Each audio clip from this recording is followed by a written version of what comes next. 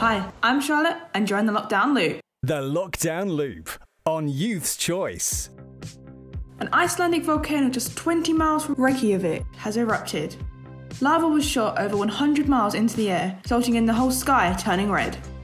Within 4 hours of the explosion, lava managed to travel across 1 square kilometre, which is equivalent to almost 200 football fields. This eruption came as a complete surprise to volcanologists. Over the past month, Iceland has experienced over 40,000 earthquakes, which is a lot higher than previous months, but the seismic activity for the volcano had calmed down before the eruption, hence why it came as such a surprise. But the good news is, this has only been classed as a small explosion, and that it was very unlikely to spew much more ash or smoke into the atmosphere.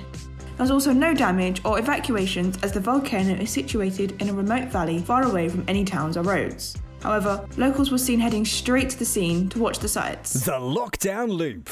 It's been well over a year since this pandemic started, but it's only recently that coronavirus has been passed on to animals. An Italian cat has tested positive for the British variant.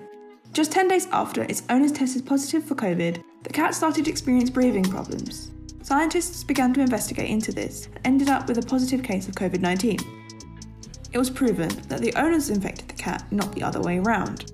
Although cats can be infected by the virus, there is no evidence that they can spread it.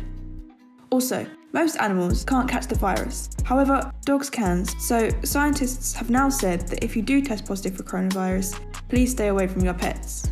The Lockdown Loop. That is it for the Lockdown Loop today.